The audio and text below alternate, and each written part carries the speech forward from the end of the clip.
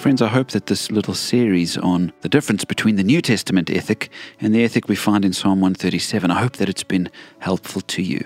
And I want to continue a little bit on what we spoke about yesterday. The Jews said some terrible things about their enemies. Verse 9 says, "Happy is the one who seizes your infants and dashes them against the rocks." Whoa, that is quite hectic.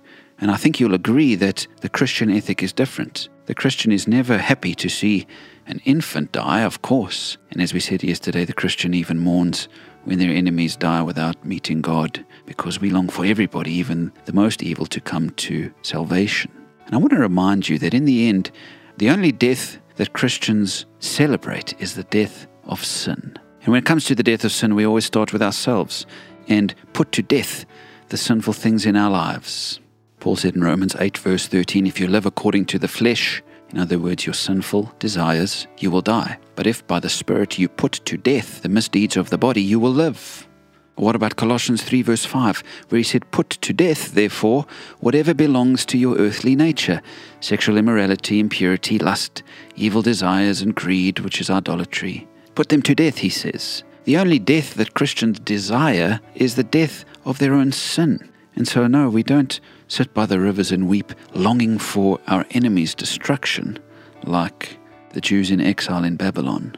But we do spend the time looking at our own lives and with the help of the Spirit, put our sinful actions and attitudes to death. I've shared it many times, that great quote by John Owen, "Be killing sin, or sin will be killing you." And so perhaps you'd like to take a moment today and just look at your life. Is there anything that needs to be put to death? Attitudes of hatred and unforgiveness and bitterness, immorality of any kind, selfishness, perhaps.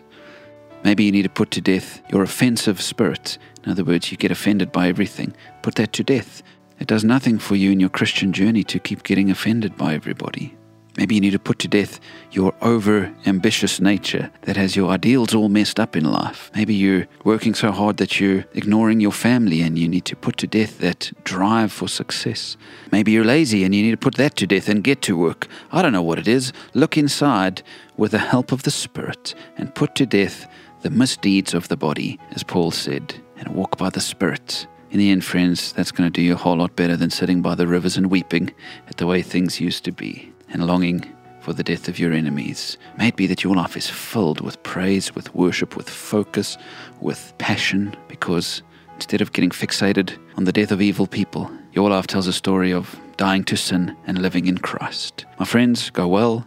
Thank you as always for your donations towards this ministry and for sharing it all over the place. Have a blessed weekend.